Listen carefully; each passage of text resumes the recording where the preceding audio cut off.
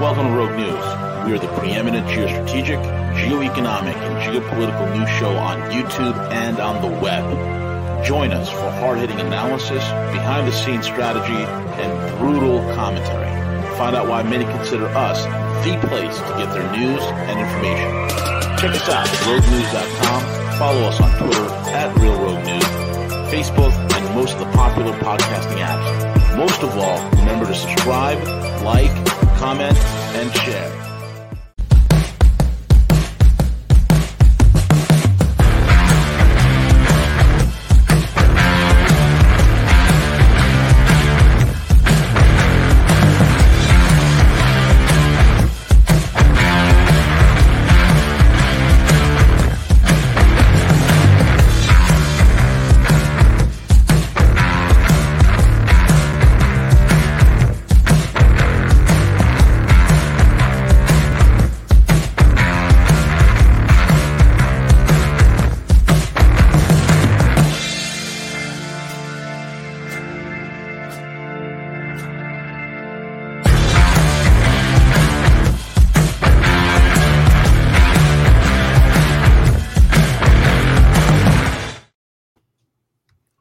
Hey, great day, everyone. It's CJ. Hopefully, everyone's having a fantastic day so far. It is Wednesday, December the 28th, and very excited to be delivering our end of the year show. It is the Rogue News 2022 recap, and then also 2023, the forecast, the look ahead.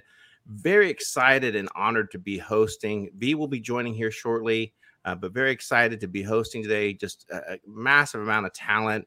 And I'm going to share the links. They are in the descriptions to the video. So today we have Tim Kirby with Tim Kirby Russia Hardcore. You can check him out on his Telegram. Like I said, the links are in the description, so you can make sure to check out. And my Telegram is even right below me right now for the entire episode because I want people to join up. So there you go. So there you have it firsthand. And also we have Matthew Ehret with us with the Canadian Patriot Review. Several other different links to host in there, but I think that's his primary site to check out his books and all that kind of good stuff. And also with us is returning guest Martin Seif. Martin, you can follow him over on his Twitter handle, which is over at Martin Seif. And then we also will have joining here shortly is Alex Craner will be joining us. I have his Substack link. And then all of you are very familiar with the Gorilla at roguenews.com. With that being said, gentlemen, welcome. Thank you for being here today. It's an honor and a pleasure to be hosting this roundtable. Oh, and we're glad to be here. I think. Looking over there at you, Matt. I concur. It's an honor as well to be in the room with you guys. Yeah. I also want to thank the people in the chat room. Very lively crowd. Please do us a favor. Make sure to share the live stream. It's heading into all. There should be a lot of people right now that should be tuning in live. But gentlemen, I thought we could kick things off just talking a little bit around 2022, perhaps maybe some of the moments and throughout the year that were probably the most instrumental in terms of shaping the course of the year. I know probably everyone's probably going to say Ukraine. There were a few other things, but I thought we could just kind of go around the horn if you want. And also maybe if there's other additional links or something you want to talk about what your work is, let's go for it. So let's start with Tim and then we'll just go around the horn. So Tim, go for it. Yay. All right. Well, I can tell you one thing. About a year ago, I believe it would be January 10th. Now don't quote me on that. I could be off by a couple of days. That was the day when the United States officially rejected all of Russia's proposals to renegotiate basically the balance of security within Europe. Essentially, Russia kind of wanted to move things back to something like NATO's sort of organizational level at about 1997, and Washington said no to absolutely every demand and concern the Russians had, which marched us into war about a month after that. So I definitely think that the complete and total rejection of Russia's offer without even any willingness to negotiate was definitely the sort of big thing if we're going to talk about year in review, which led to the special military operation, which is essentially the event on February 24th, one day after Men's Day in Russia, which many people might not know. On the 23rd, we celebrate all men in Russia, especially men who've done their service. So who knows if that was by coincidence or by plan or maybe a bit of both. But on the 24th, that's when the special military operation started. And two things happened. One, The tanks of the special military operation were somehow able to kill the Kuf or other diseases, which you're not supposed to mention on YouTube. So the Kuf died. That was number one. And number two, the monopolar world order possibly died as well. So Russia's tanks have shells designed to fight diseases and monopolarity in geopolitics. So very impressive. And I think that was sort of like going like back in time exactly 1 year. I have a whole little list of events that are for Russia, but I don't want to dominate the whole hour here. But I do think that those are events that have changed the lives of people, maybe over the entire world, probably. Yeah. Yep. Very good. Very good. And want to welcome the gorillas in the house. So welcome V. Hey, good morning, gentlemen. How are you? Good evening. Good morning. Howdy, Eddie. Good to see all of you. Yeah, so we kick things off, V, by talking about 2022, some of the events that unfolded that really shaped the course of the year, kind of going around the horn a little bit. And then we're going to go to Matt, Martin, and then we'll go back to you, V. Is that cool? Sure. Yeah, totally. Absolutely. Okay, go for it, Matthew. Yeah. Well, I mean, I completely concur. I mean, Tim really nailed it in terms of the nerve center, I think, of the thrust of history that is being shaped, or that has been shaped, especially in 2022, and that is going to continue to reverberate through 2023 and beyond. I think, yeah, most definitely, I would reemphasize the importance of the consolidation of the multipolar alliance. And I mean, just a couple of weeks before the military intervention was begun into Ukraine, it's very important to hold in mind that the new era of economic relations in the new era, that whole 5,000 word program was signed by the leadership of both Russia and China together. Let me get the exact wording of that. It was the joint statement of the Russian Federation and People's Republic of China on the international relations entering a new era. And this really outlined the foundation upon which a new viable economic and ultimately security architecture would be continuously based. And this is obviously something many years in the coming. It's been building up laterally, subtly, but it's really, it doubled down fast as it became more and more evident that there wasn't all the time in the world before the financial blowout of the West occurs. So in the last 8 months, what we've seen coming out of the consolidation of the Shanghai Cooperation Organization has been very, very important. New members have expressed their intention to join. New members have joined already. Many rivals have been brought online onto a common page regarding, obviously Pakistan and India became members in, I think it was 2019. But now you have nations like Saudi Arabia increasingly stepping on board. Egypt has expressed their intention to be on board pretty soon too.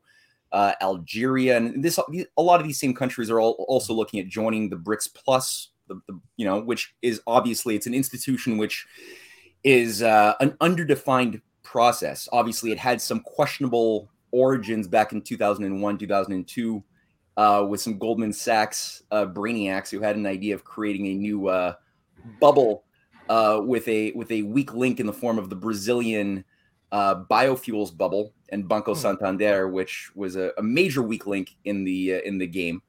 But increasingly, what we've seen in the last, especially 5-6 years, has been a much more viable idea of physical economic development, which is not tied to speculative financial instruments that could blow up in your face at any moment. There's the actual orientation towards building real things in the real world that define the value of the behavior of money, the purpose of business, of investments.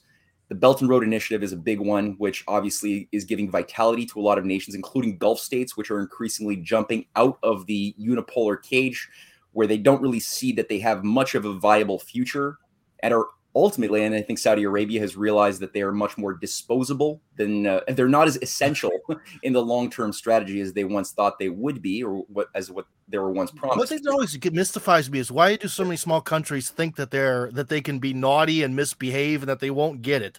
Yeah, I mean, even complete and total submission to the sort of Davos World Economic Forum, New World Order crowd. Total submission is not even enough.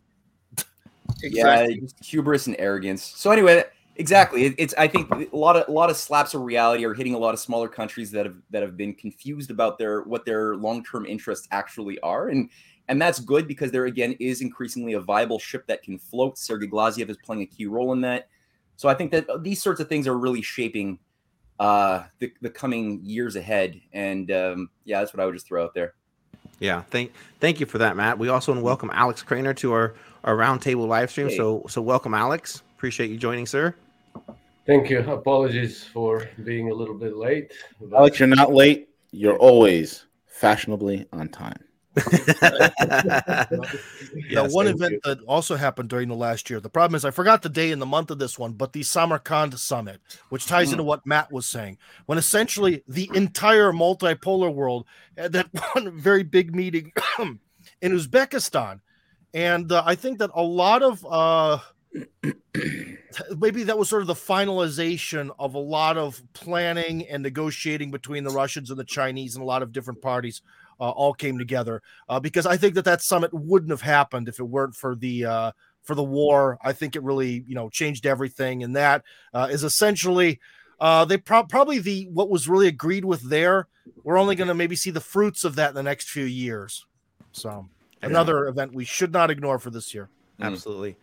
So, Alex, we're talking a little bit around 2022, recapping the year, the events that really shaped the course of the year, going around the table, if you will. So Martin's next. We'll go to V, and then we'll go to Alex. So, Martin, you're up.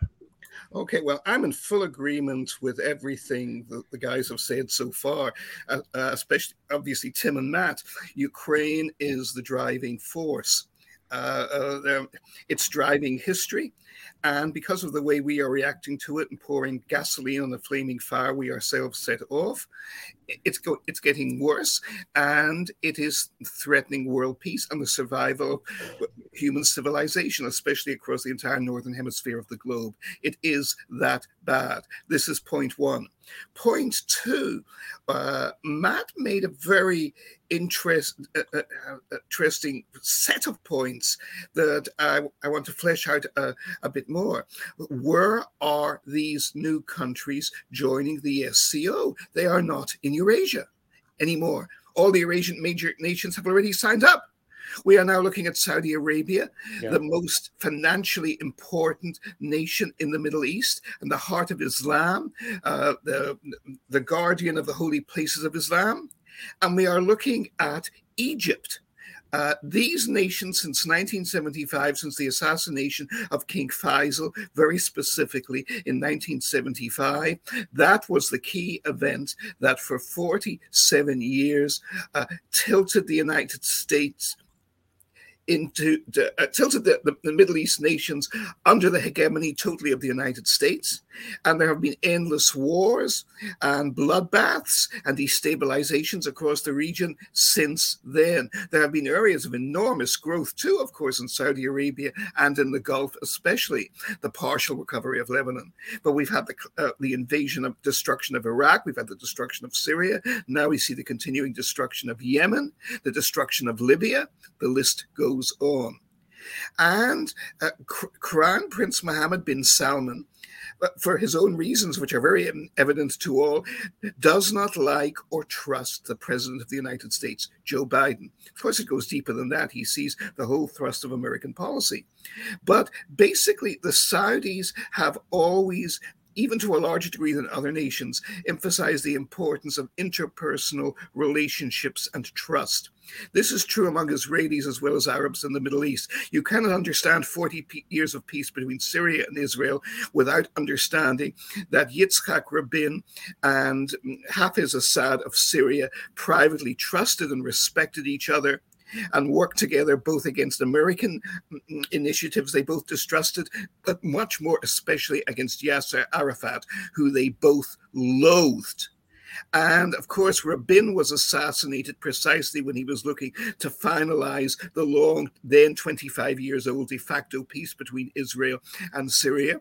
And he was assassinated, very conveniently, of course, before he could push that through. Now, what we see now is Mohammed bin Salman, the son of the king of Saudi Arabia, the real ruler and very definite ruler of Saudi Arabia, does not trust Joe Biden as far as he can throw him. How shocking of the leader of Saudi Arabia. And the general president of Egypt feels exactly the same way. They both have reason to. But these are the two nations that guarantee stability such as it is, and security and financial framework of the entire Middle East. And it isn't Israel they have the problem with. It certainly is not Russia or China. It is the United States of America. And of course, they have no faith in Europe to act as any kind of counterpoint or counterweight to this. Because as we've seen again and again, in geopolitical terms and moral force, Europe is useless. America has totally castrated Europe, has totally castrated the leaderships of Europe. And now that brings me to my one other point, which is, again, a knockoff point from Ukraine. Tim is absolutely right. And so, of course, are you, Matt? Ukraine drives history. And what it is driving now is the deindustrialization and collapse of Western European society at the behest not of Russia, not of Saudi Arabia and the Arabs, not of China, but at the behest of the United States. Part of this appears to be deliberate. I think also, and I'd be interested to seeing the assessments of my colleagues here, I think, follow this much more closely than I do, how much of it is, as I personally believe, also the result of mad science, false science, crackpot ideas, what Matt would call the Malthusian delusions, the hatred and war against science, rationality, and against advanced technology, because we have a knock-on effect here. And I do believe that even the so-called geniuses in their own imagination who are bringing this to pass, because they three-quarters believe their own lies, do not realize the full consequences of this, of what they are doing. Yeah. But we are heading back to firewood economies in Germany and possibly in France too, and northern Italy. We are heading towards firewood economies. And when that happens, there's going to be an awful lot more carbon in the air, and there's going to be a lot less trees left around because they're going to have to be burned to keep people warm. Yeah. Going back to very basic things here. Yeah. Very well said, Martin. Appreciate that. V, you're up, please. Great analysis by everybody here. I want to thank all you guys first and foremost for being on the program. I think everybody on the panel nails it correctly. The West is in a terminal. It's in a terminal velocity, and I've said this often, many times. It's in a terminal velocity that it simply cannot escape from. And unless something miraculous happens, which I'm not holding my breath for, there's a terrible. We're entering a period of calamity, the likes of which Western civilization has not seen since the Dark Ages. And I think that's exactly, Martin hit it on the nail on the head when he said we're heading to a firewood economy. He's absolutely right. I've seen videos coming out of Switzerland, miles and miles and miles of chopped firewood on roadsides that you can go as a family person, get some firewood for your family in order to keep yourself warm this summer. Poland is lining up to get, coal for the winter, and there's a coal shortage over there. So it's incredible to see this. And the question becomes, how much further suffering will the ideologues in the EU push their populations? How much further suffering are they willing to put their populations through just so that they can be the lapdogs of Washington? That's the whole entire thing here. And the U.S., I mean, it's rightfully so for Ben Salman, for MBS not to trust the United States, for the president of Egypt not to trust the United States. I think Sergei Lavrov said it best. The United States is agreement non-capable. If I was a country, I would not trust the U.S. as far as I could even throw the U.S. How do you deal with a nation like this that is right now has told its allies, quote-unquote allies, right, to get into a suicide pact and kill themselves? It's incredible to see this, CJ. It's incredible. Yeah, absolutely. Alex, your thoughts on 2022 and the events that really shaped the course of the year. Go for it, sir. Well, obviously, the war in Ukraine is I think the biggest event that we've seen, and I think is going to prove the event with such far-reaching consequences that we can only guess at the moment. But I see as a very real possibility an unraveling of the European Union.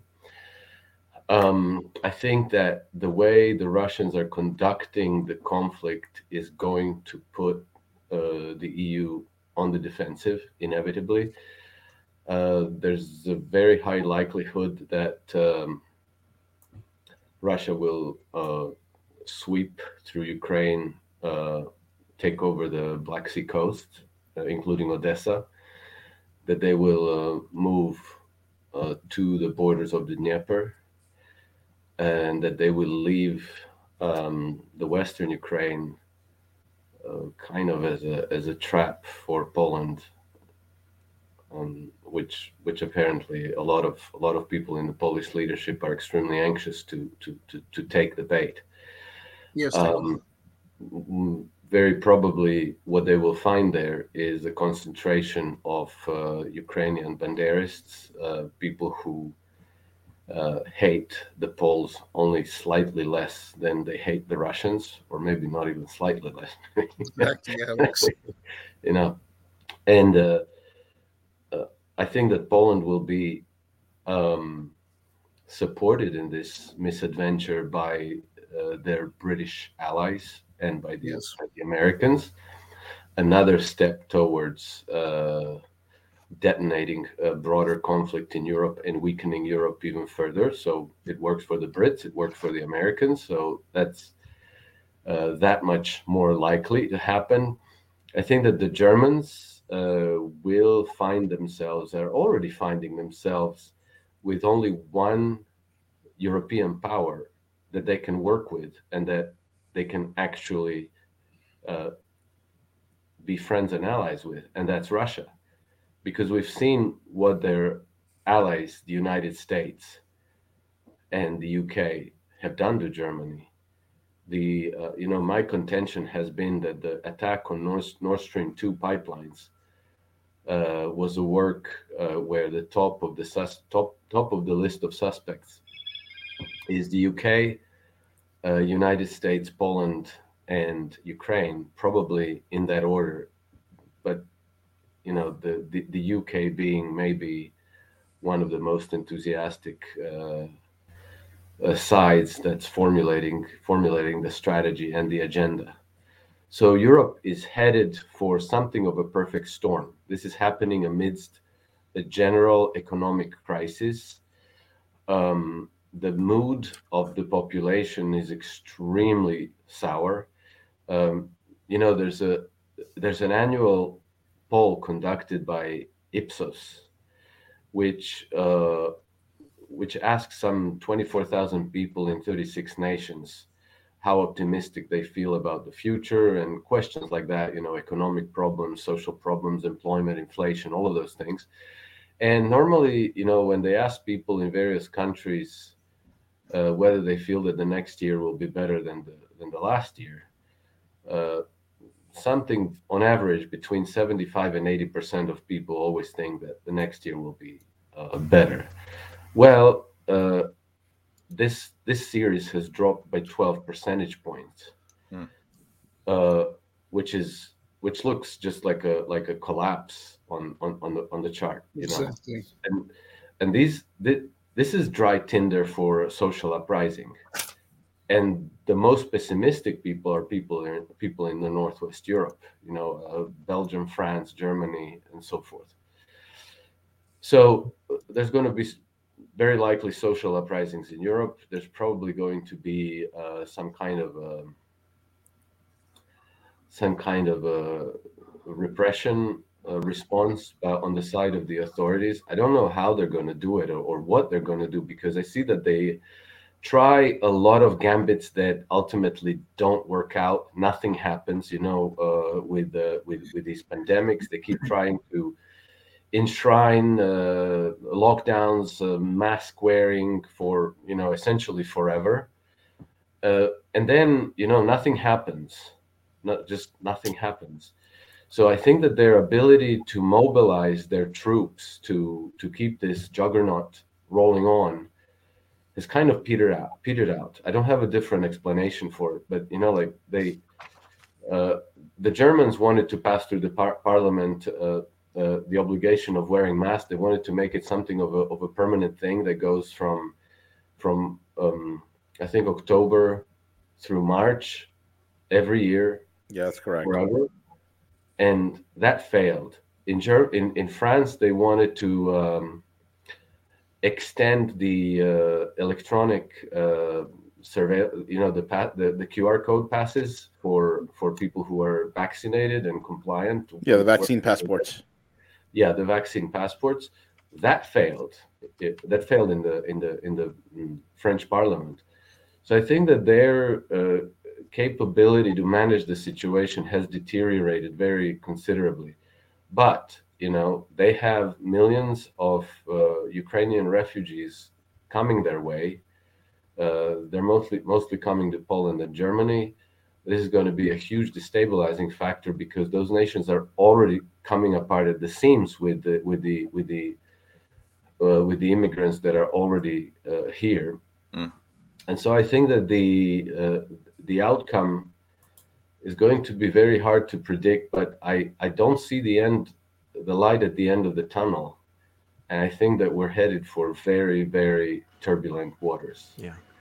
Alex, I'd also like to mention something that I came across 2 days ago, a quote, and I asked Matt yesterday to help me out because there was a quote by Mao Zedong from 1971 that somebody posted on the internet, and then another Twitter follower confirmed that it was true. And I wanted a second opinion, so I asked Matt. But I have to read out this quote to you because I think it's extremely interesting. So Mao Zedong in 1971, so 51 years ago, said as follows: "In another 50 years, China will be very strong. America will most likely be very envious and restless, but it doesn't dare attack China. It will research germ contamination instead. After it finishes with this unconscionable deed, it will self-destruct."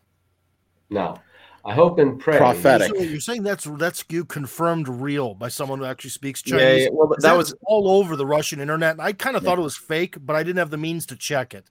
Yeah, no. Yeah. Our friend Dr. Quan Le had a review of it as well. He confirmed, but he said that there was one small adjustment that wasn't properly translated, which is that he said where it says it will self-destruct, it should be after the imperialists finish with this unconscionable deed, they will self-destruct. Which changes the flavor a little bit. It's not just the U.S. It's something more than a nation. It's the imperialists. It's the cabal. Yeah, it gives you a little bit more of a concise idea of it. Yeah, that's prophetic. Yeah. I find this amazing, and I also thought at first it was a fake. Yeah, but it was very quickly confirmed that the gist of the message is correct, and I'm very glad for the correction that Matt got, because I was going to say I hope and pray that Mao Zedong was wrong about the United States, because I think that the preservation of the United States as a union is absolutely critical to the future of humanity. But absolutely, the cabal has to fall and self-destruct, and it feels like they're doing the best that they can to actually fulfill this prophecy. Yes, because they've gone off the deep end. They're just like, I don't even find words to describe. This is just the lunatics in charge of the asylum. Alex, thank you for that. Martin, you had raised your hand for a moment. Yes, a couple of points. First of all, I am clearly by far the oldest one here, and I am old enough to remember that Mao's comments in 1971 are accurate, were widely disseminated by official Chinese news media at that time. I could not confirm the precise details. I have no doubt that the precise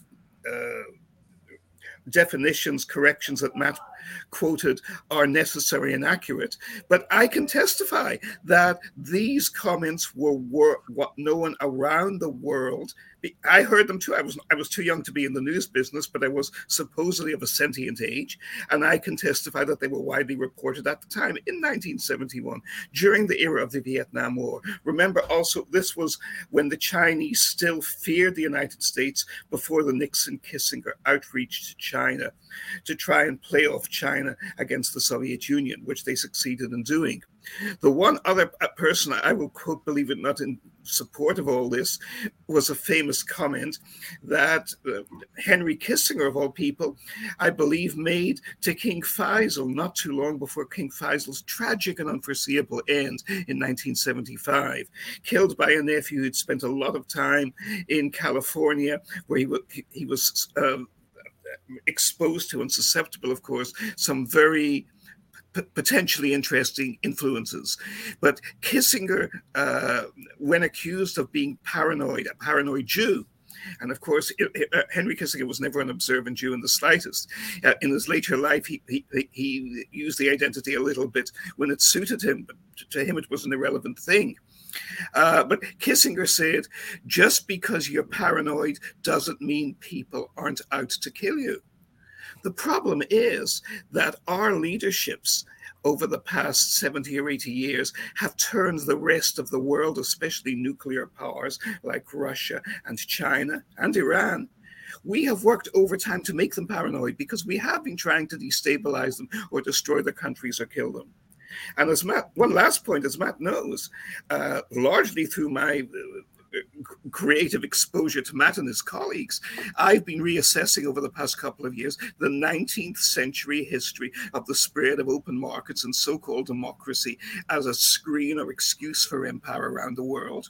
And from South America, across Africa, across all of Russia, India, and China, and eventually, and last of all, the Middle East, this was deliberately used to completely fragment and destroy previously stable societies, bringing generations of suffering on tens of billions of human beings over the past 200 years. And the scale of this and the systematic nature of it is actually a matter of public record, but nobody looks at it. It's not even been suppressed. People have just conditioned not to look at it and draw the obvious conclusions.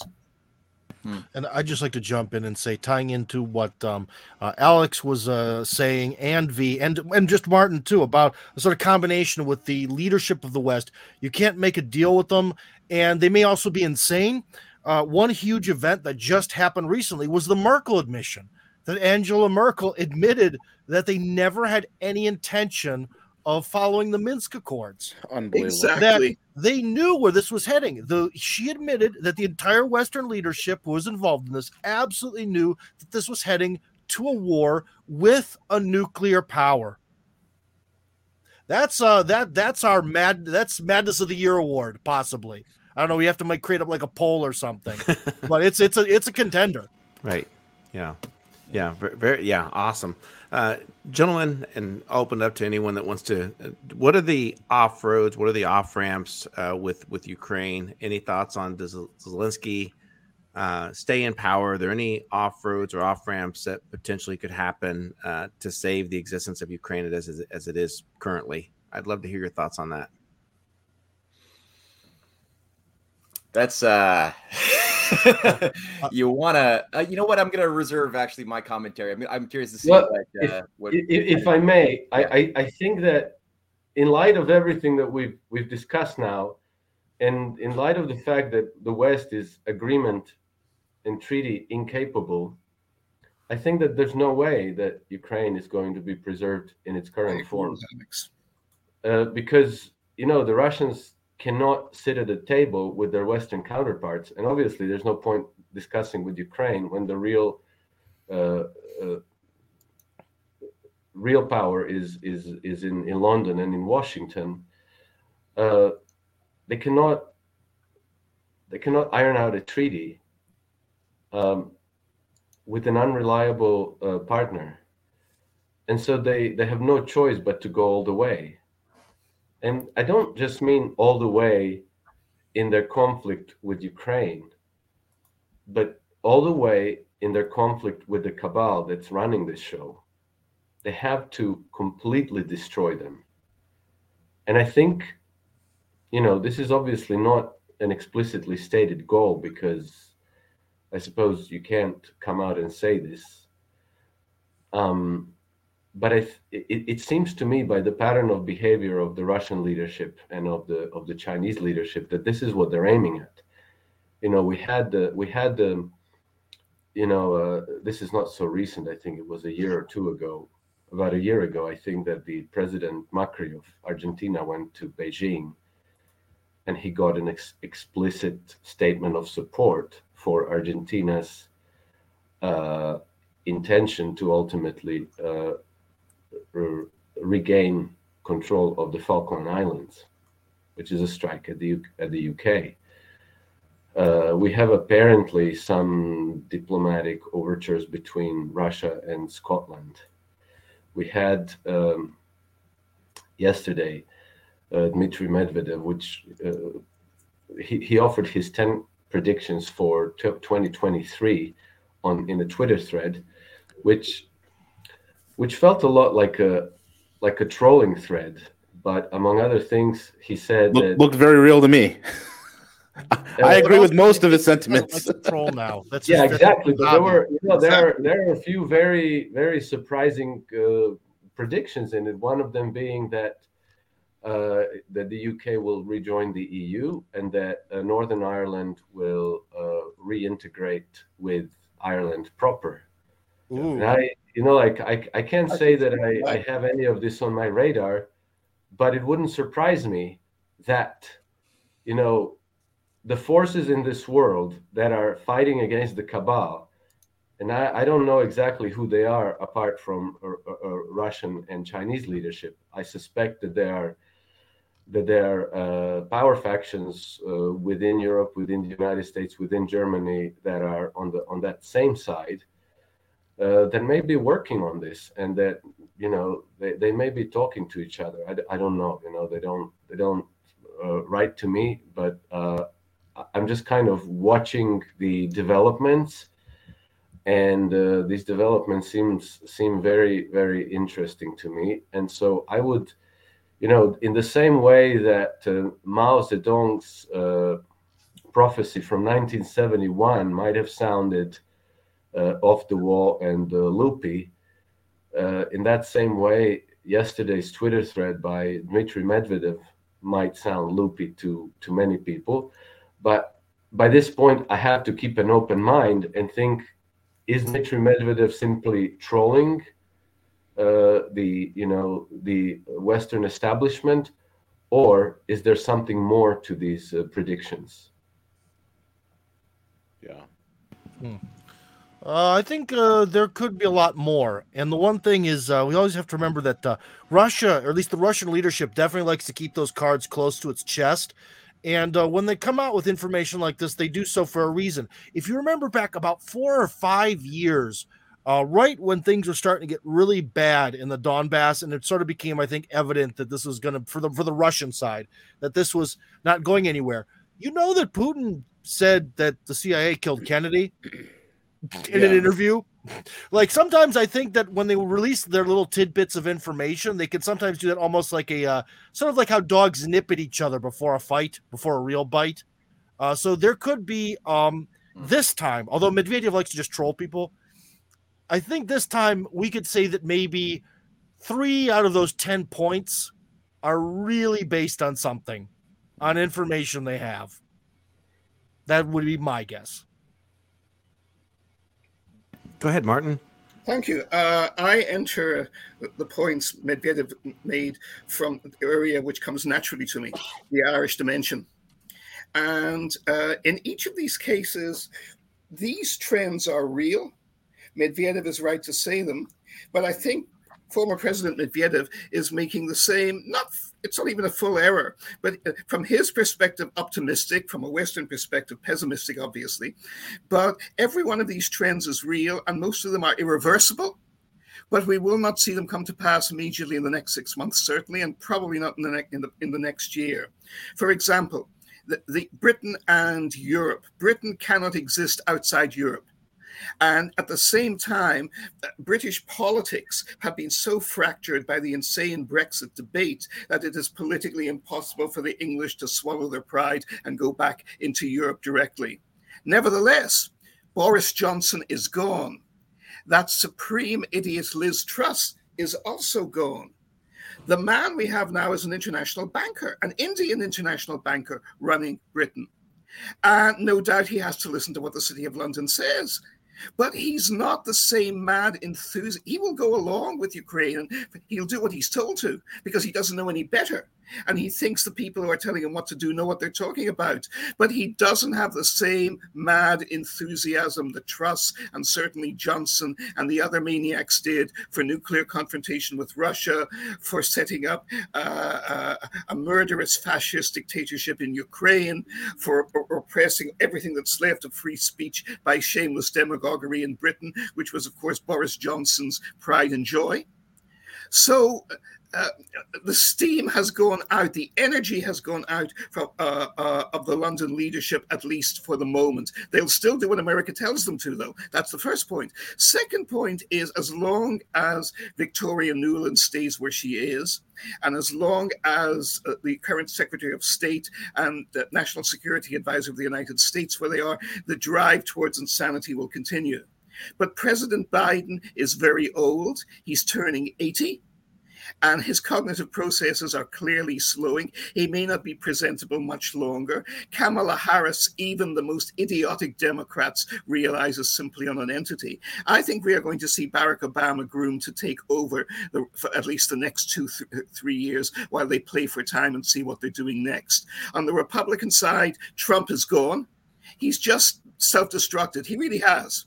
And there's no question who the next Republican key figure is. He's already there. He is Ron DeSantis of Florida. He fits the same pattern of Ronald Reagan in 1980, of Franklin Roosevelt in 1932, and of Dwight D. Eisenhower in 1952. He's the consensus candidate of about 2/3 of the country, and the more sensible and responsible, cautious, not moral, but more cautious and alert aspects of the power structure. I think you understand immediately, Alex, very clearly, and he is already emerging.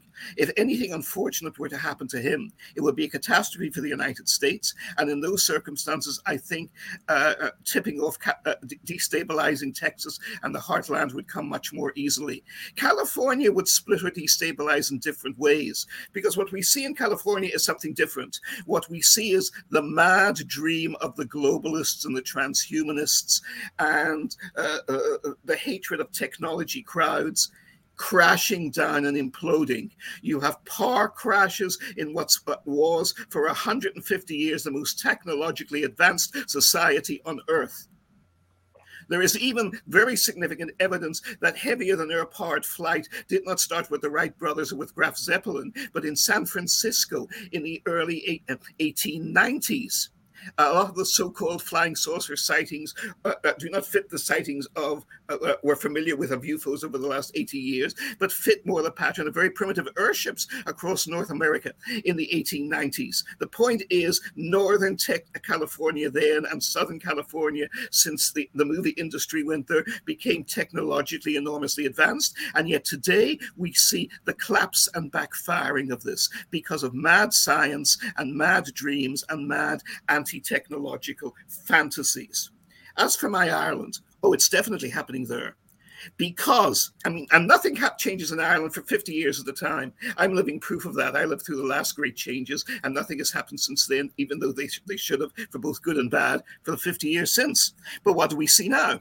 We see Sinn Féin, the so-called big, bad, radical Irish Republican Party, which the English hate and fear more than they even fear Russia and China. They completely get distorted when they come to Irish Republicans. And Sinn Féin is going to be the next democratically elected government of Ireland unless the election can be fixed. And the Irish electoral system is remarkably honest and open and democratic and transparent. It's so far been very hard to fix it. That results in very quirky and American results in the Irish Republic, but they are democratic and they are realistic. And even in the North, despite all the manipulations of the British government and the Unionist Party, Sinn Féin is now by far the most realistic and largest supporting party in the north of Ireland, with a significant degree of support and rapprochement, even with a middle-class Protestant base, which always shunned it in the past. So what will change, one last point on Scotland. I thought the point about Scotland and Russia is very interesting, because what is not generally noted is how much, again, the City of London and the English imperialists in London hate and fear Scottish nationalism. Now, Irish nationalism is an old and familiar enemy to them. They happily scapegoat it all the time and have done so very successfully for everything under the sun for the last 150 years or so. But Scottish nationalism is a curveball in baseball for them. It's something they never expected, and they don't know how to deal with Nicola Sturgeon, who now has vastly more executive experience in Edinburgh than any leader in the London government cabinet does. They don't know how to deal with her. And the information I have been receiving over the past year is that the intelligence community in London is obsessed with what's happening in Scotland, in Edinburgh, would love to destabilize Mrs. Sturgeon, and is eager to do so. One final point, confirming once again, President Putin has always had this very off-putting, disturbing, destabilizing habit of telling the truth. And when you come to the assassination of President Kennedy, I recommend a book by James W. Douglas, JFK and the Unspeakable. I believe it's called JFK and the Unspeakable, which documents, among other things, the son of Nikita Khrushchev, Sergei Khrushchev, as openly testifying.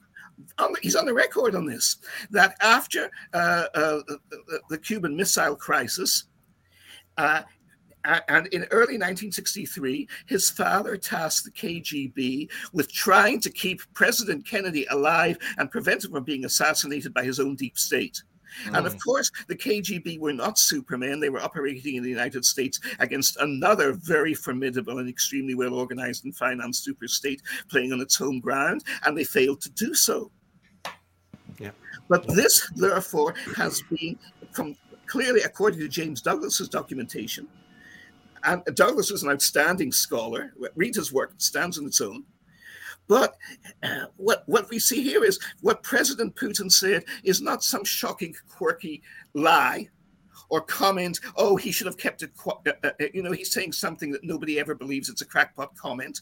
No, this has been the accepted understanding of the Soviet and Russian leaderships over the past 60 years, that this is the way real politics and power operate in the United States of America. Yep. Thank you for that, Martin. Appreciate it. Matthew or V, would you want to jump into that, Matthew? I know you had a thought in regards to... I mean, there's so much value in what was just said on so many points. And I think going back to what Alex had pointed out in regards to your original question of, is there a way out and off ramp on Ukraine? Yeah, I completely agree with Alex. There's nothing really at the moment that is existent for the Russians to negotiate with. Ukraine had a couple of mild attempts to create some basis of negotiation, even as far as March 2022. And we saw that one of the only people who were somewhat qualified and honest in that ambition, representing the Ukrainian side, quickly turned up dead in the early minutes after meeting with the Russian delegation. So there was nothing really there to talk to, and thus, you're forced to go for a more kinetic approach at this point, increasingly until reality slaps the West sufficiently that maybe some forces that want to survive can be woken to the appropriate level of magnitude necessary to act in accordance with our genuine self-interest. But I think from my standpoint, and again, everything Marty just said, very interesting stuff. I definitely what Medvedev went through, what he went through, the collapse of the Bretton Woods system, the destruction of the U.S. dollar as the basis of global trade. All of these things are inevitable consequences of the breakdown of the system. And I mean, there's some stuff that Medvedev, I'm sure, was being playful with as well.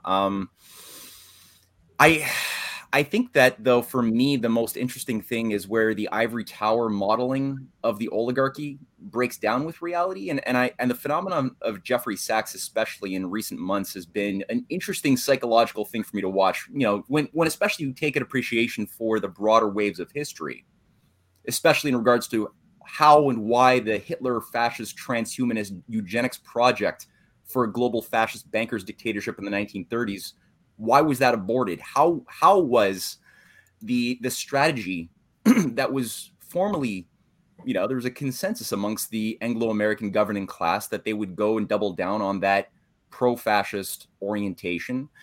Leading figures within the British royal family were behind it. Leading, figures within the City of London, within Wall Street, were all fully behind the idea that that Italian and German fascism in some variety would be the dominant, global order in the post-war age. So why was that aborted?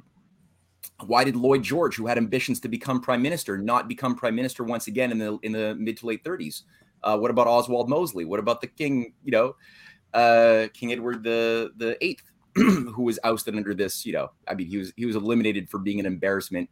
Obviously, just really adoring Nazism, but he was also, as it was discovered, encouraging the Nazis to bomb his fellow British people, even after the war began, in order to get them to submit and reinstate him as the Nazi king, who would work very happily with the Nazis. So why did all of that get aborted? What was that about? And from there, I think it's interesting to see how the oligarchy is really good at scheming and building up a game plan, but when it comes to execution, it tends to always blow up in their face. And then there's some demand by the oligarchy, or at least their auxiliaries, who are able to think a little bit more creatively. Jeffrey Sachs being a very high-level auxiliary, he played a very dominant role. We know his role very clearly in the context of arranging the game plan for perestroika, arranging for various cyberneticist, ghoulish cultists that formerly didn't have any power positions within Russia during the times of Brezhnev. He made sure that these figures and their acolytes would be positioned to be the technocratic managers in the 1990s, overseeing the creation of what became, this monstrosity in the 90s under Yeltsin. So, I mean, that's what Sachs, who is a cyberneticist, he is a Keynesian cyberneticist. He is not a noble character, but despite that, he has been deployed to be a voice of reason. Why does he actually represent handlers who actually believe in this just, equitable, respectful world order of win-win cooperation that he's extolling? I don't think so. But I think that it's recognized that Russia, China, Iran, all of these civilizational forces were never supposed to be in the positions that they are in today. That was never supposed to happen according 100%. to every power. Yeah, we also have to remember that the people who make these plans are very arrogant. And I think that if you're talking about the plans never coming to fruition exactly the way they're planned for, that's because only someone with a truly someone who believes in the Malthusian vision of the future is going to be arrogant and narcissistic. And so they're going to just assume that all of their plans are going to work. Or they're probably going to also fall into the trap that, well, I wrote this on a piece of paper, therefore it'll be executed perfectly to the letter with no resistance, fatigue, sloth, confusion, so on and so forth. And most importantly, every single one of these Western morons, all of them, forecast into a vacuum. They miss so many things. We're not dealing with evil, diabolical geniuses of the umpteenth level. Folks. We're dealing with very mediocre, weak men, weak-minded men. And when you really study them, look, most of these guys, especially when you get into alt media and all these other stuff, these guys are reading white papers that these morons wrote, and they believe the white papers. Like, oh my God, I read the white paper, blah blah blah. This is true. No. There's an entire world outside of the West. And I've said this before. If it wasn't for the multipolar world, if it wasn't for Eurasia, I would have lost hope for humanity. So understand that there's no, that this is some sort of entire global plot with global this. It's not. There's a huge pushback towards this. Go ahead, Martin. Or who was next? I just want to say that also what you're talking about, very important when we're trying to understand Russia, is the fact that pretty much all information in the West about Russia is fake. It's been so fake for so long that essentially they've disinformed themselves into the madness of thinking, boy, when we attack the Russians, they're going to run out of ammo. They have no military. Their economy is going to collapse because half of the Russian economy is oil and gas, even though the 2014 a sort of economic sanctions versus Russia that they took proved that that's not true, because the logic was, well, if over half your economy is oil and gas, we create an oil and gas crisis, your economy collapses. It didn't in 2014 and it didn't in 2022, so they should have known better. fool me once, shame on you, fool me twice, shame on me. But essentially, we're in this eternal, unending loop of this disinformation. Like on my channel there, Tim Kirby, Russia Hardcore, one guy was saying, well, Russia's facing a demographic crisis in the future. Are you sure? I don't think we even know. We don't know. Everything is just so disinformed that who knows? Because these articles that they always write about Russia's going to have this imminent collapse, Putin is going to be destroyed, this, that, and the other. They always state a lot of facts, but who knows where those facts come from? Anyways, sorry for dominating the conversation. Whoever was next. No, very valuable input. Martin, go for it. Oh, thank you. I think V and Tim, again, guys, you just nailed it 100%. Now, I'm an Oxford graduate. I have technically two degrees from the University of Oxford. Under the system, it's actually 1 degree that converts, but it was a good degree at a good time. There's a huge difference between Oxford and Cambridge as the two intellectual centers of Britain, and at least initially, though not since for the past 100 years, but before that, of the Western world.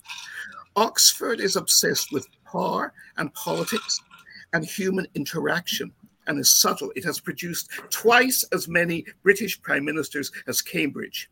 But you could not have the world of science for the past 400 years without Cambridge. Whether you love them or hate them, Isaac Newton is from Cambridge. I think, isn't Alan Turing a Cambridge man? Rutherford and the development of nuclear technology and research does not come from Einstein. That's a myth. It comes from Rutherford and Cockcroft and the researchers of the Cavendish Laboratory. And of course, in the last 60 years, we have an even more powerful tool to manipulate and shape or distort our future, and that is molecular biology. And it comes from decoding the DNA helix, and where did Francis Crick and James Watson, Anglo-American Alliance again, do it? They did it in Cambridge. And Bertrand Russell is from Cambridge. And Keynes is from Cambridge. And what you find from Cambridge, and Darwin is a Cambridge man. What you find from Cambridge is an obsession with cold, abstract science, and they are the best in the world at it. They pioneered it in so many fields. You could not have the modern world or science without Cambridge science, but they don't relate to human beings. And this explains exactly what Matt was saying, why they have these huge, cold, supposedly mathematical, supposedly logical, brilliant ideas, but humanity is messy, and it is not like that. And I always end up citing my old teacher and mentor at Oxford, the political philosopher Isaiah Berlin, who called himself a man of the left, but it was a very different left from the conceptual left we talk about these days. He loved England. He hated the British Empire, hated it, rejoiced in the end of empire, worked endlessly for that, peacefully and democratically, wanted to dismantle the Soviet Empire in Eastern Europe, again, peacefully and consensually as well. But what was Berlin's central theme? That the attempt to create any perfect utopia for all of humanity, in other words, a unipolar world again. He said any conception of utopia will automatically create a dystopia instead. Any vision of paradise will create hell rather than paradise on earth. Because once you decide your way is the only way ahead for the human race to achieve eternal happiness and security, then you will feel justified in killing and suppressing everyone in your path. And that is exactly what the New World Order people have done.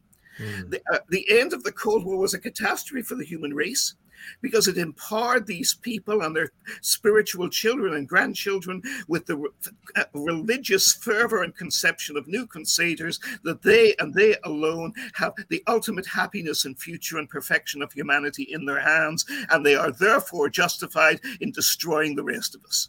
Yeah. Thank you, Martin. Tim, I think you're getting a little bit short on time here, so did you want to how are you doing, sir? Yeah, I probably should be going. So, anyways, let me just have some, I guess, final words. One thing that I guess I should mention again, year in review. So, like I said, I kind of put together some notes. One thing I didn't mention was the attack on the Crimean Bridge, which sort of put it out of operation for debatable amount of days, and the rise of the sort of escalation of tensions, I think, was another important moment. And one important moment that touched a lot of people's lives and mine personally was the assassination of Daria Dugina, who I consider to be a close personal friend. So that's kind of the end of my year in review from a Russian standpoint. And it might sound very monolithic. It's all multipolar world, and it's all things related to the war in Ukraine. But like I've said to people before, one thing to understand, Russia, is that this whole Ukrainian situation has been the number one news story since, like about 2014. So if you could imagine if in America we had one number one news story for 8 years, one number one cause, number one issue, not the usual cycle, be it something reasonable, like, who knows, taxes, or the fight for or against abortion, depending on your side, or something kind of pointless, like whoever's lives matter and this, that, and the other. But imagine going on for 8 years. So that's an important context.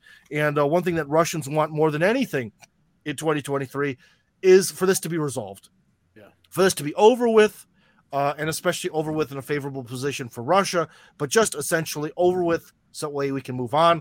Although, guys, I'm having a strong feeling that our excuse me, our friends that have a utopian vision for the future, that, like Martin said, people with utopian visions tend to create hell.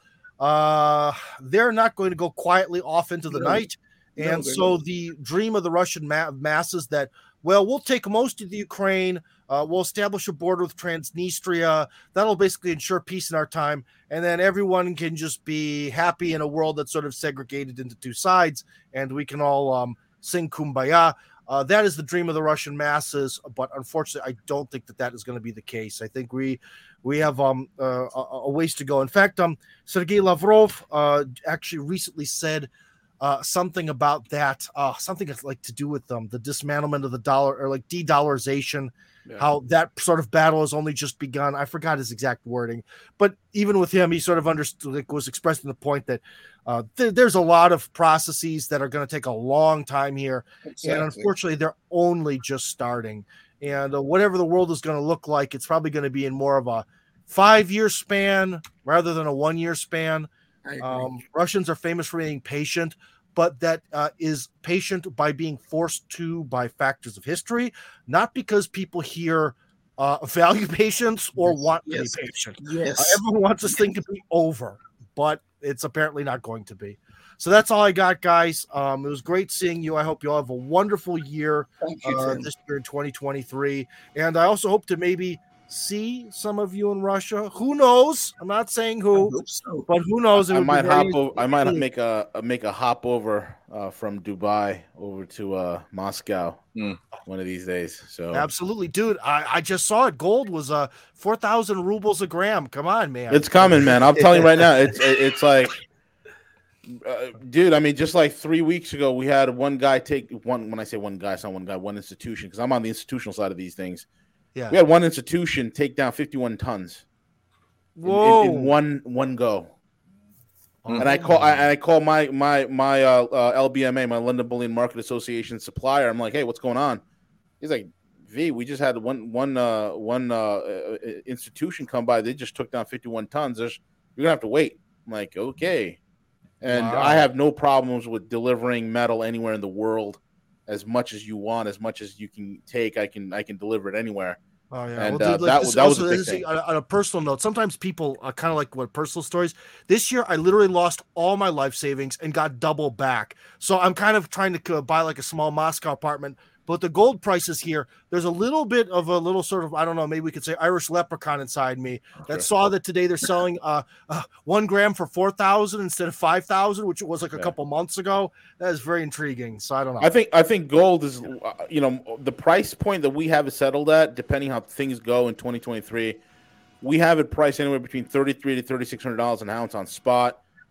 If things get really crazy with the situation in Europe, Ukraine, 4,600 to 5,300 is not, out of the question. Oh boy. Yeah. All right. Well, who knows what the future holds with gold? But anyways, guys, it was great seeing you. Merry Christmas and Happy New Year's and all that stuff. Thank you for joining. Thank you. Cheers. Gentlemen, piggyback off exactly what Tim was talking about in terms of the empire and the exit ramp that doesn't exist. There was an interesting article that came out yesterday, and I'm not sure. Apologize if this is catching everyone off guard, but this apparently was released by Jack Murphy. That he basically shared the fact that the CIA had been using a European NATO ally spy service to conduct covert sabotage campaign inside Russia under the agency's direction. The article goes on in great detail to share how this has taken place, that this covert operation has existed in Russia since basically the Obama era, and now they're basically putting it into play. Now, this article came out, and I always like to wait to see who else is going to piggyback off of it. So Anti-War did carry it as well, which to me that adds a little legitimacy, because I'm sure they have more time than I do to fact check some of these things. But my questioning is the timing, and in the event where the West doesn't see any proper resolution, are they wanting Russia to actively engage NATO, or are they setting the course for some type of preemptive type strike? Because I think that's on a lot of people's questions in regards to, you hear a lot of people talking about the threat of nuclear war and so forth. So what potentially would the West do in the event that they see that they have no other options, that they've lost the war in Ukraine? And I'll open that up to anyone. Alex, you want to tackle that one?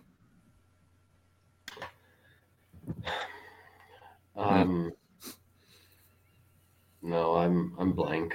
Mm-hmm. Yeah, it's I'm not comfortable with those sorts of things either.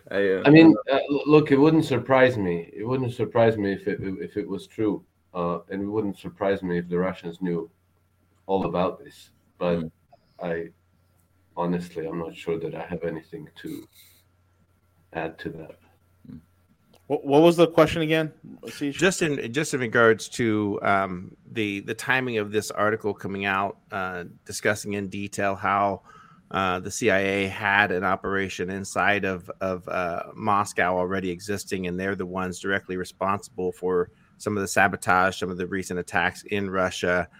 They were leveraging a European NATO ally spy agency to conduct these covert operations. This article came out yesterday. Did they allude to which European so-called ally? France, England? Who were they? Let me see here. I can bring the article up real quick so that we can kind of detail it out a little bit. Basically, I'll take that with a grain of salt, and I'll tell you why. If you guys remember, a few years ago, okay, this was directly from the CIA agency.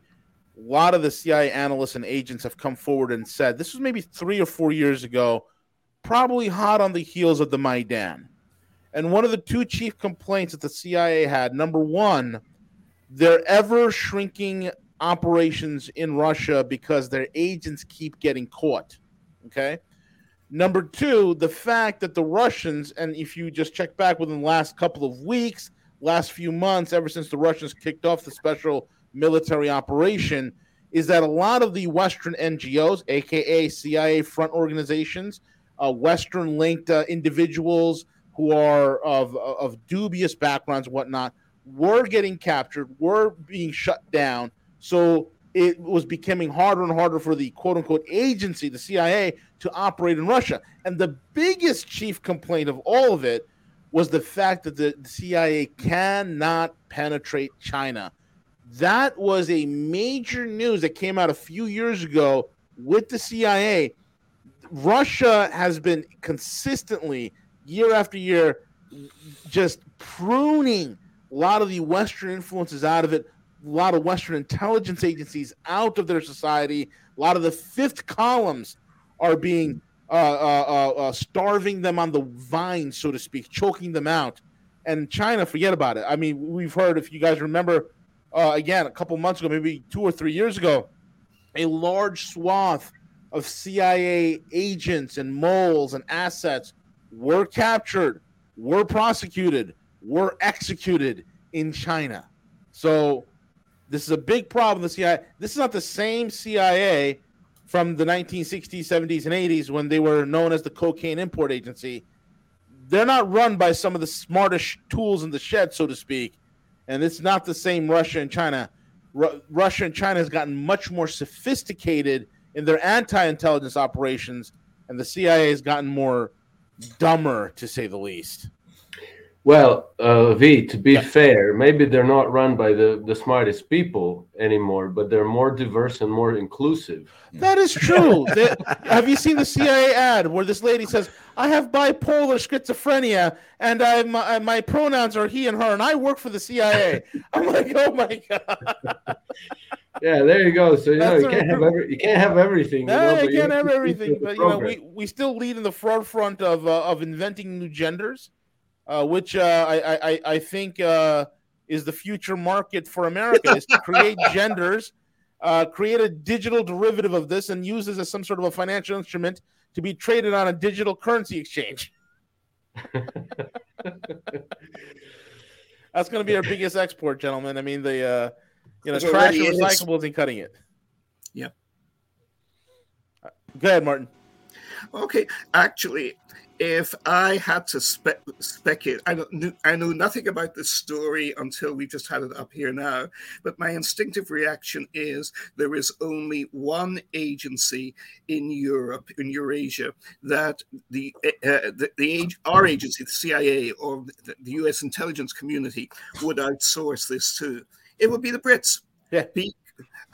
It's because you have the Five Eyes relationship again. You have this very close relationship, and you have two other factors. First, even back in the Gorbachev era in the 1980s, and I was reporting on this for the Washington Times at the time, the most important intelligence assessments that convinced President Reagan that he could negotiate with or deal with from a position of advantage and strength with Mikhail Gorbachev came from the Brits, because the high-level defectors went to them, because the Brits had dealt with their own internal security agency issues, and they were able to protect Soviet moles who came to them, whereas the CIA through the 1980s and into the 1990s manifestly could not.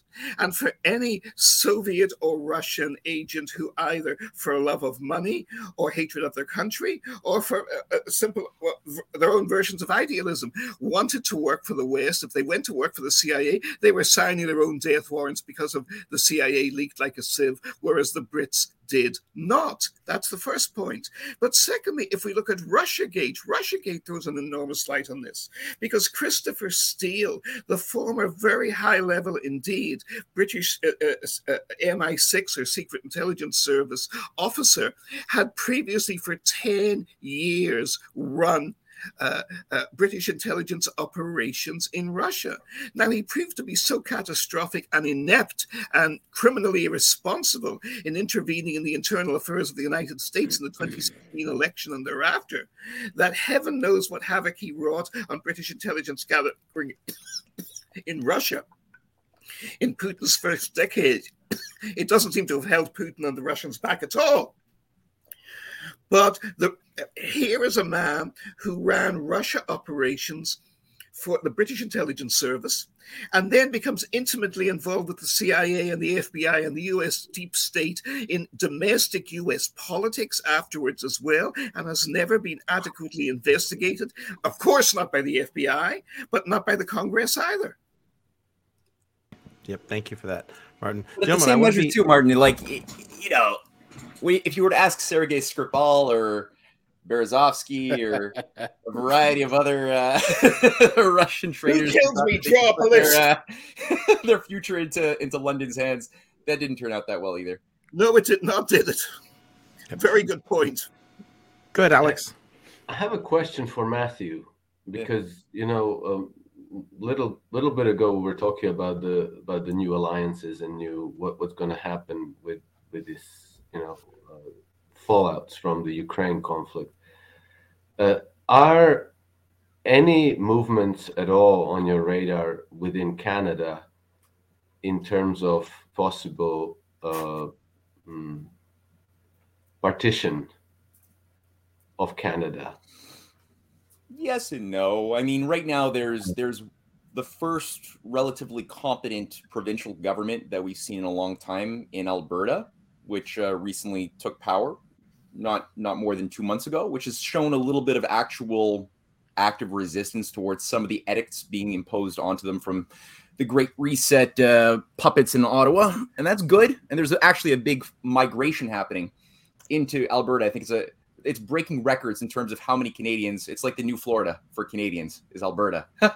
So that's an anomaly, and it is creating a sort of field whereby Saskatchewan, adjacent to Alberta, Prairie Province, very blue collar, is also winning a little bit of confidence to take a stand too. And there's a certain push to declare or to assert their sovereign authority, because in the Canadian Constitution from the British North America Act of 1867, it's very much unlike any other constitution, because it's not really a constitution, first of all, but it does grant, it's very unique in the sense that provinces have an incredible amount of authority over the control, utilization, and development of their own local resources that are located within their environment. They're also authorized to make foreign treaties, which is unheard of.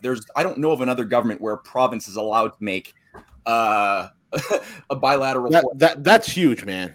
Yeah, that is huge. That I wasn't aware of this. Where is Alberta? Well, Alberta is not indicating at the moment that they're interested in making said foreign treaties, but the fact that they're allowed to do it is interesting. Right now, they're more standing up for their right to choose to, deal with mandates how they see fit, not how they're being told by some detached bureaucrats or experts in Ottawa or Davos, and that's cool. But also, they've taken a stand on the right to control their own utilization of resources. And again, Saskatchewan is coming forth doing something very similar, and there's talk of a West. What's called a Wexit, sort of the Western provinces going for a break. I think it would only kind of work if you also had British Columbia, but that's not going to happen with British Columbia being the LGBTQ, freak show that it is. However, who knows, right? Because things can change quite quickly in the time of a crisis. And we know that British Columbia in 2016 signed a memorandum of understanding with China around cooperation on the Belt and Road Initiative. That was in 2016. That government was disposed, but it was still done as a precedent, and nobody ever revoked it. So you have these different things. You also had, under Trump, towards the last several months of Trump's presidency, Trump did pass an executive order. He was working with the former Albertan government of Jason Kenney to build the Alaska-Canada Railway. Sure. Would then connect down into the 48 states with a private company. And it had full support by the federal government of the U.S. as well as Alberta. It would have been great, and Alberta would have been able to do that without having to go to Ottawa. That's why Ottawa was really freaked out.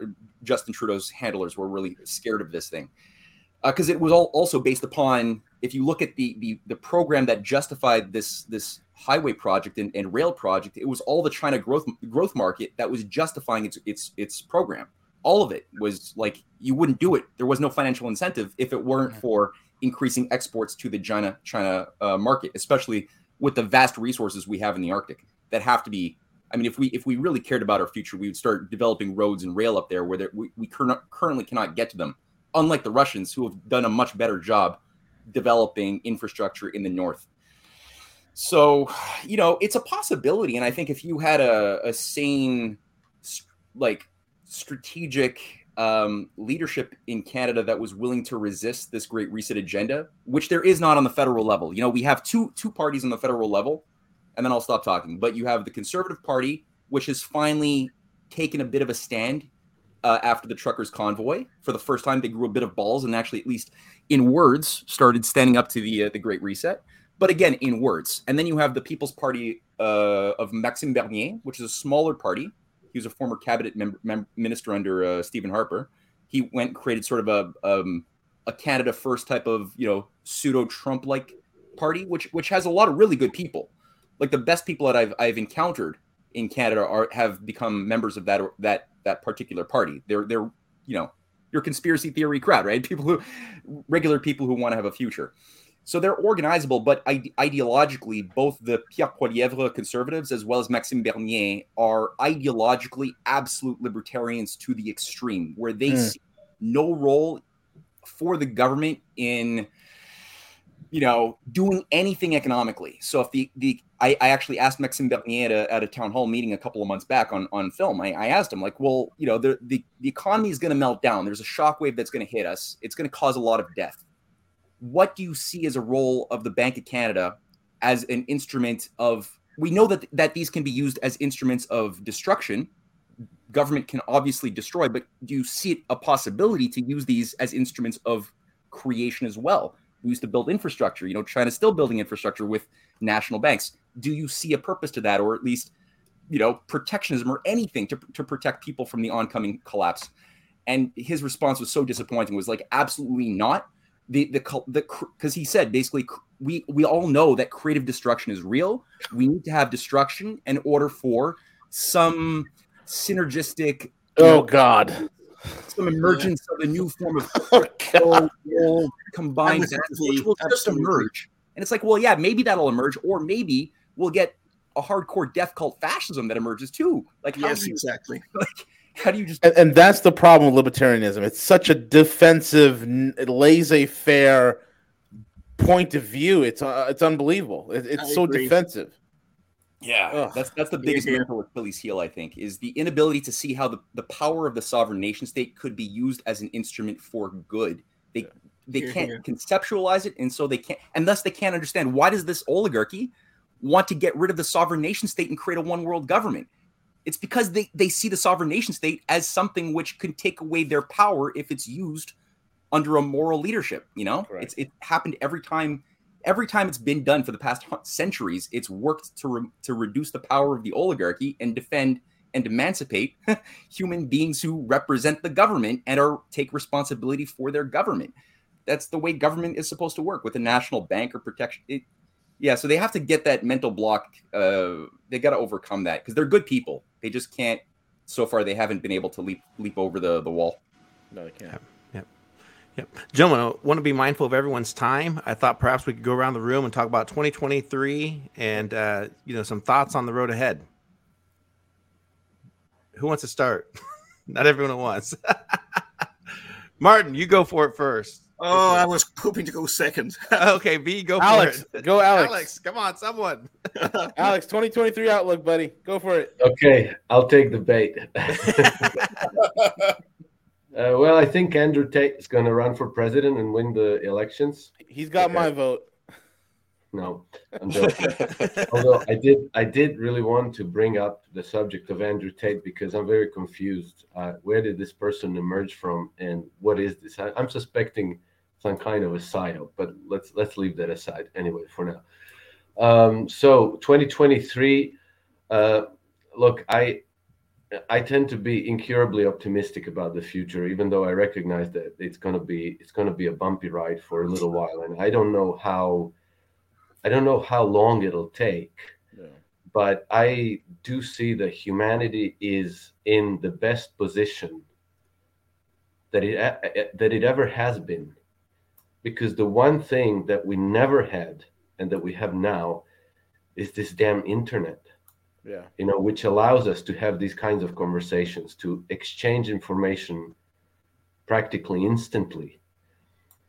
And I see that at least that segment of humanity that's paying attention and that is questioning the orthodoxies that we, maybe embraced over the years before, when we didn't suspect that we were ruled over by an evil cabal. I think that we are growing smarter by the day, because, anytime any question emerges, the answers coalesce. They almost happen instantaneously. The good example is this quote from Mao Zedong that we just looked at.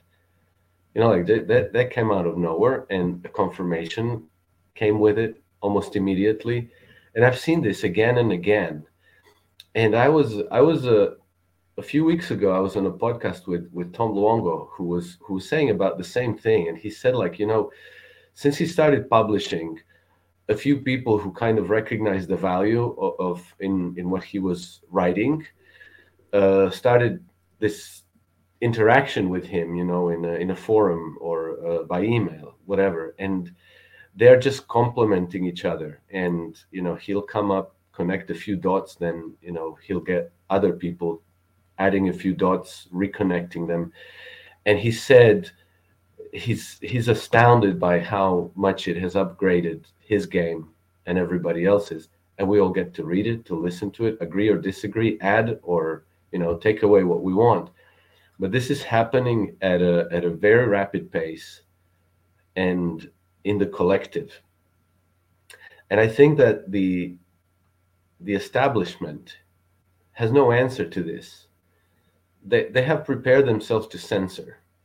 But, you know, you can censor when you have, you know, a Tucker Carlson here, a Phil Donahue there. And then, you know, if they go off the reservation, you find a way to discredit them, to silence them, or to take them off the air. When it's tens, hundreds of thousands of people, millions, I've started following media from India and from Pakistan who produce very respectable journalism. You know, it gives you another perspective. And so I think that the events will unfold in a manner that is going to be favorable to the emancipation of humanity.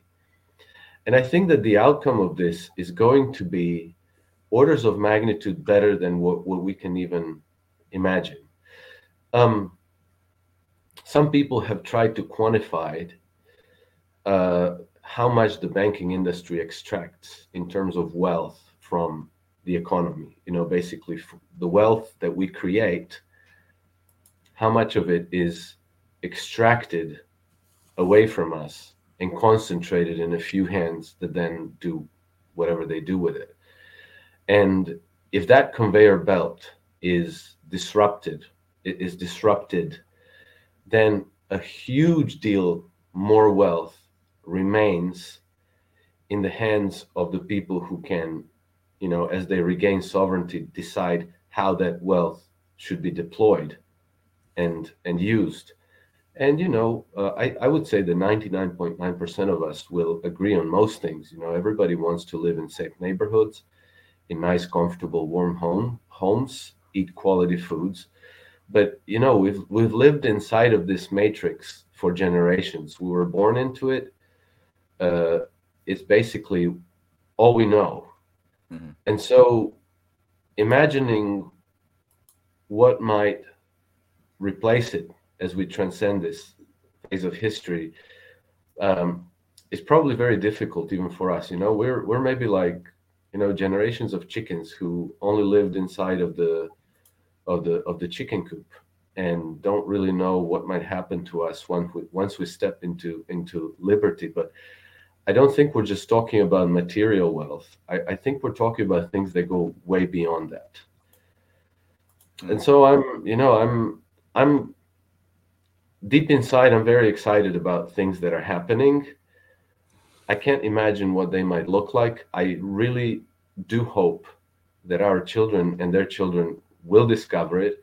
And I think that's worth everything. I think that's worth every act of courage that many of us, you know, juggle in our heads daily because we have to always make decisions between what's good for my career, what's good for humanity, what's good for my integrity and my self-respect and so forth. Mm. And I think it's worth erring on the side of boldness and courage, because, you know, the way this will impact the outcome of this transition phase is probably has some kind of a crazy multiplier effect. Mm.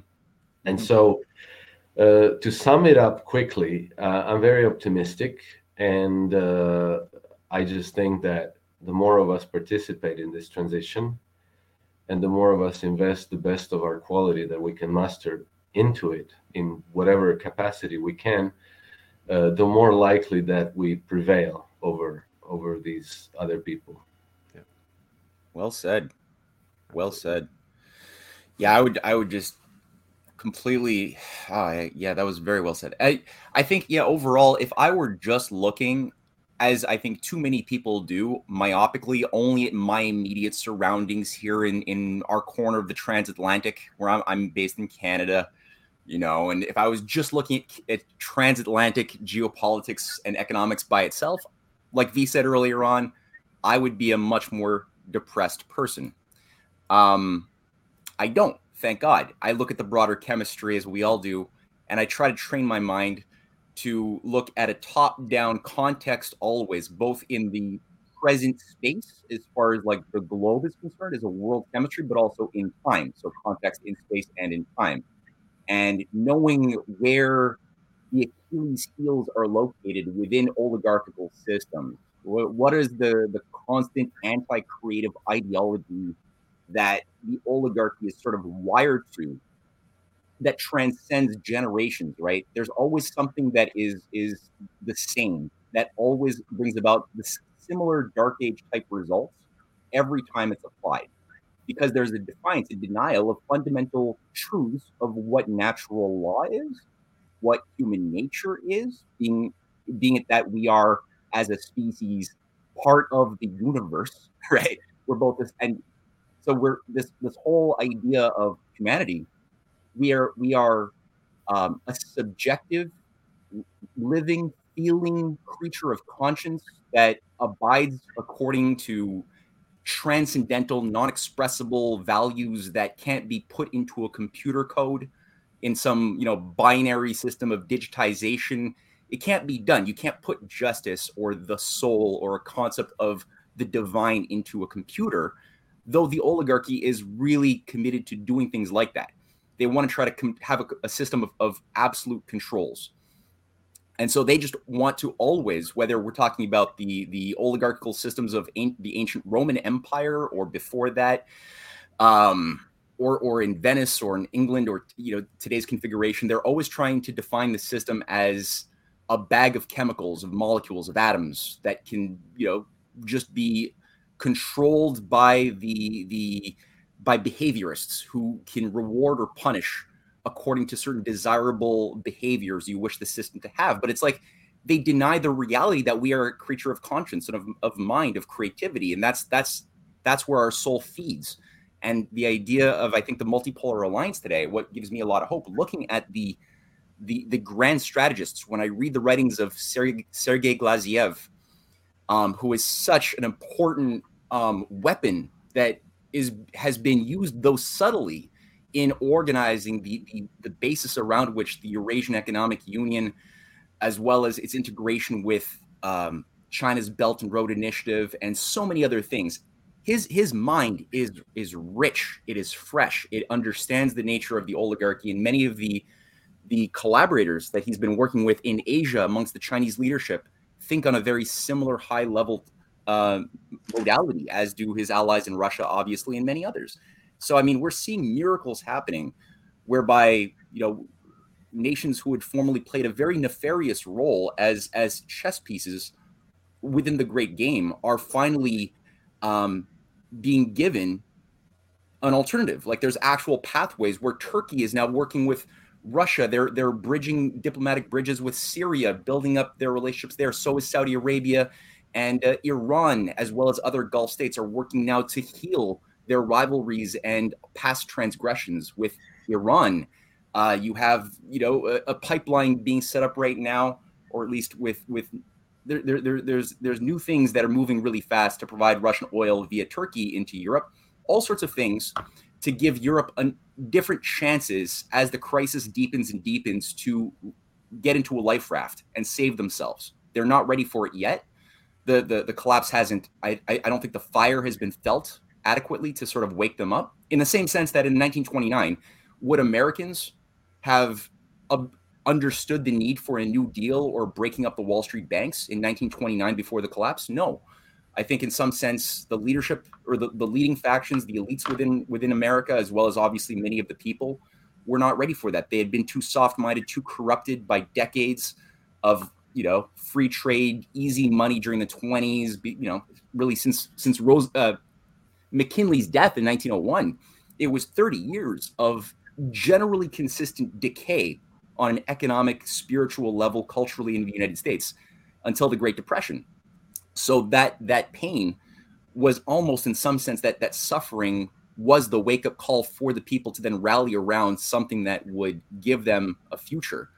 Now, the danger is that it could have been, if you didn't have a Roosevelt, you know, we saw how this formula is used to also get people to rally around the support of fascism. Thank God we had a Roosevelt who rejected fascism. And I think the torch that Roosevelt carried then is currently being carried by the leadership of Russia, China, the broader Eurasian partnership. So that does give us a bunch of pathways.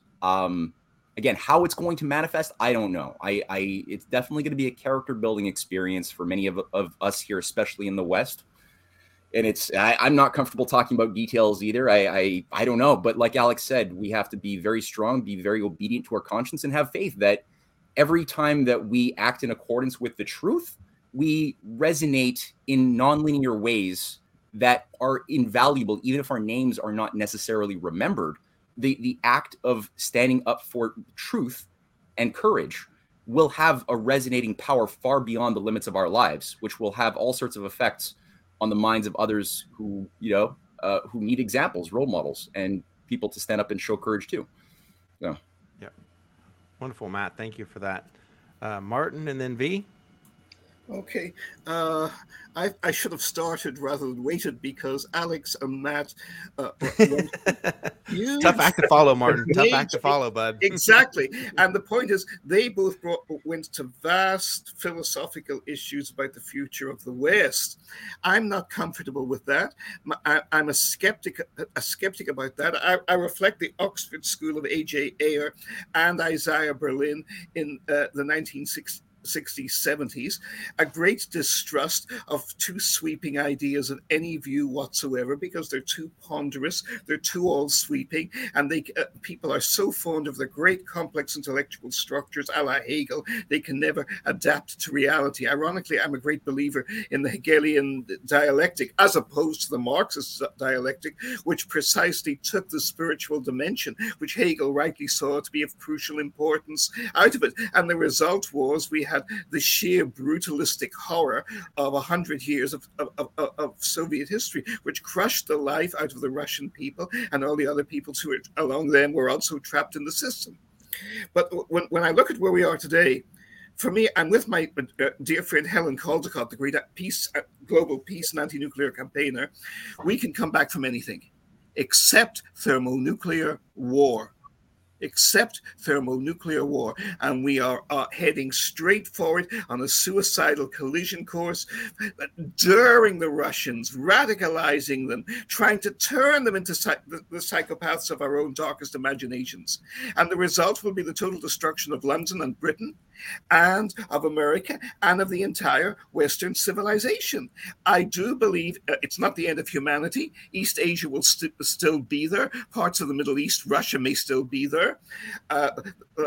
Latin America, I think, has enormous potential to lead the world in the future that nobody pays any attention to. And it's about time they did, especially Argentina and Chile, by virtue of both the lessons they've learned from their history and their resources and the abilities of their populations and their geographical location.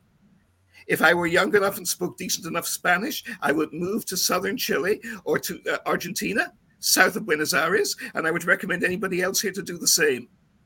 I would bet high on those cultures and civilizations. And I think in the short term, at least, the Japanese and the Chinese have enough good sense to try and stay out of any suicidal confrontation. But for me, we're back where we began with Tim, which is the driving force to destroy world civilization at the moment, driven from Washington, is the escalating conflict over Ukraine.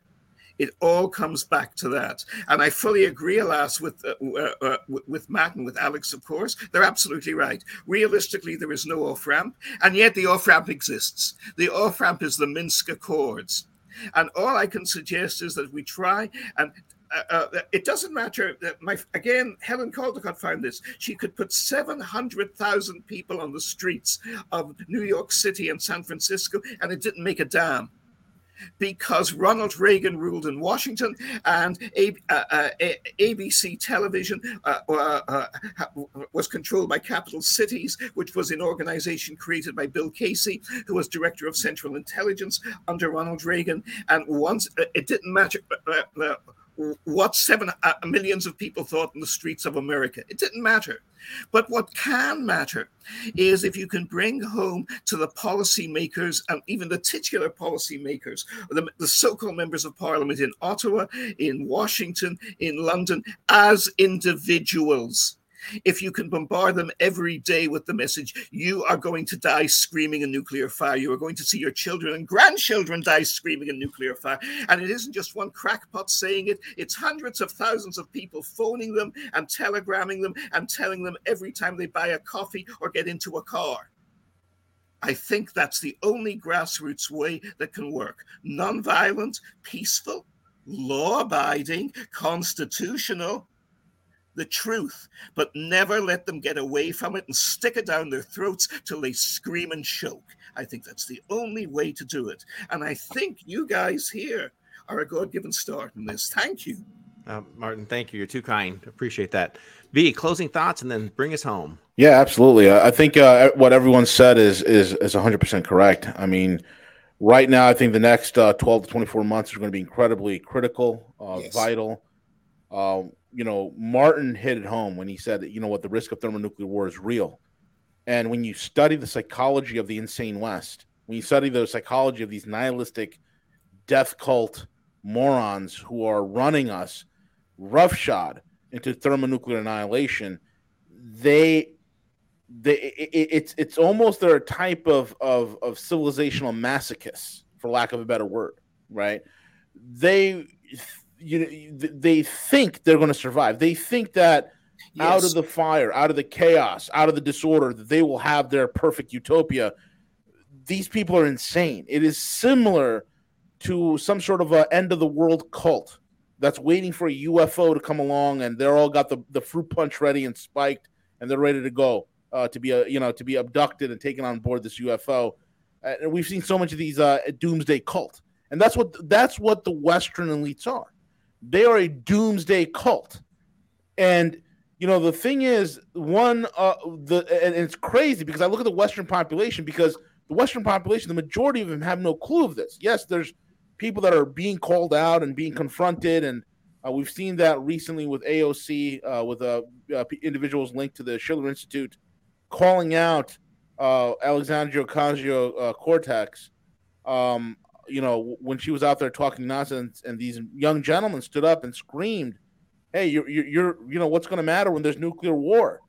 And there are confrontations that are occurring like that. But the problem with Americans and the problem with American politicians, we think that we have this advanced, incredible military that'll protect us from everything, and the most greatest superpower the world's ever seen, and we have the largest economy in the world, and we always come out of it. Everything's just a cycle. The market situation we're in, the economic situation we're in, is a cycle. There's nothing cyclical about this. Oh, it's a cycle, all right.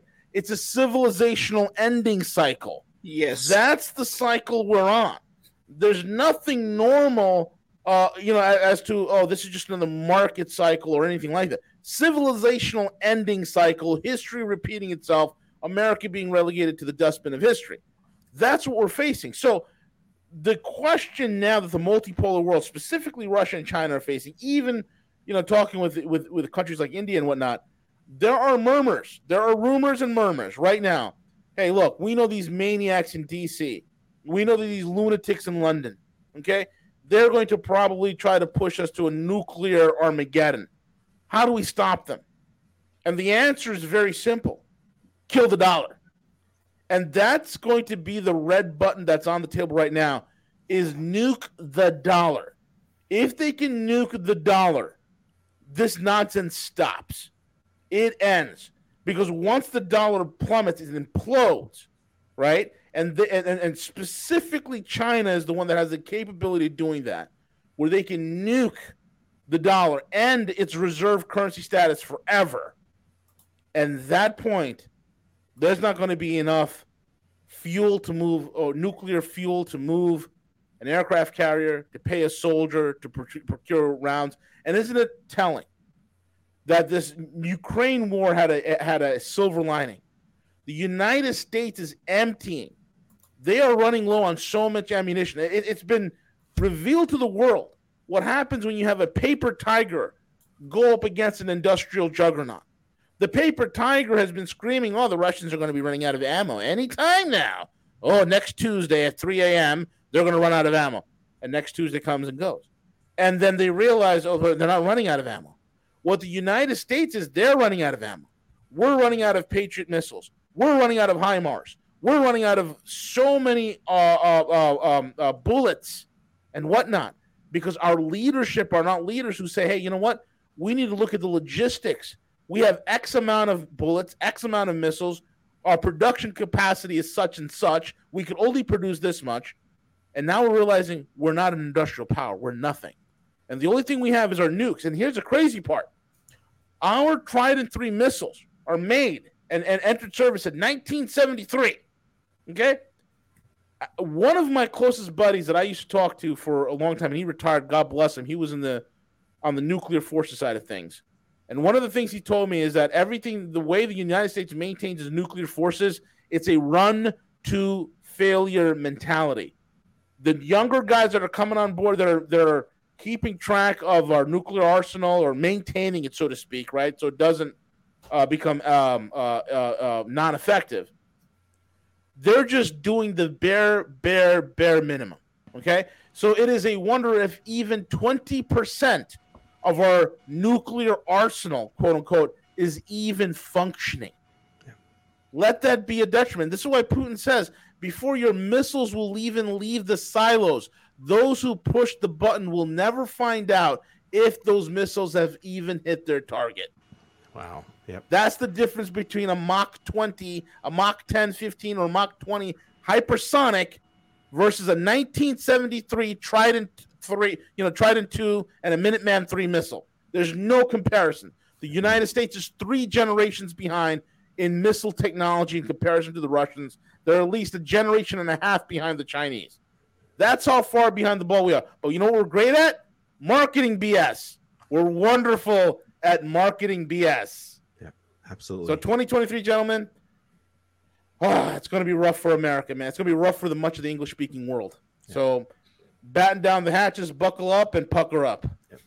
Thank you, V, for that. Gentlemen, I want to thank you for a great roundtable discussion. We're running short on time here, so we need to close this out.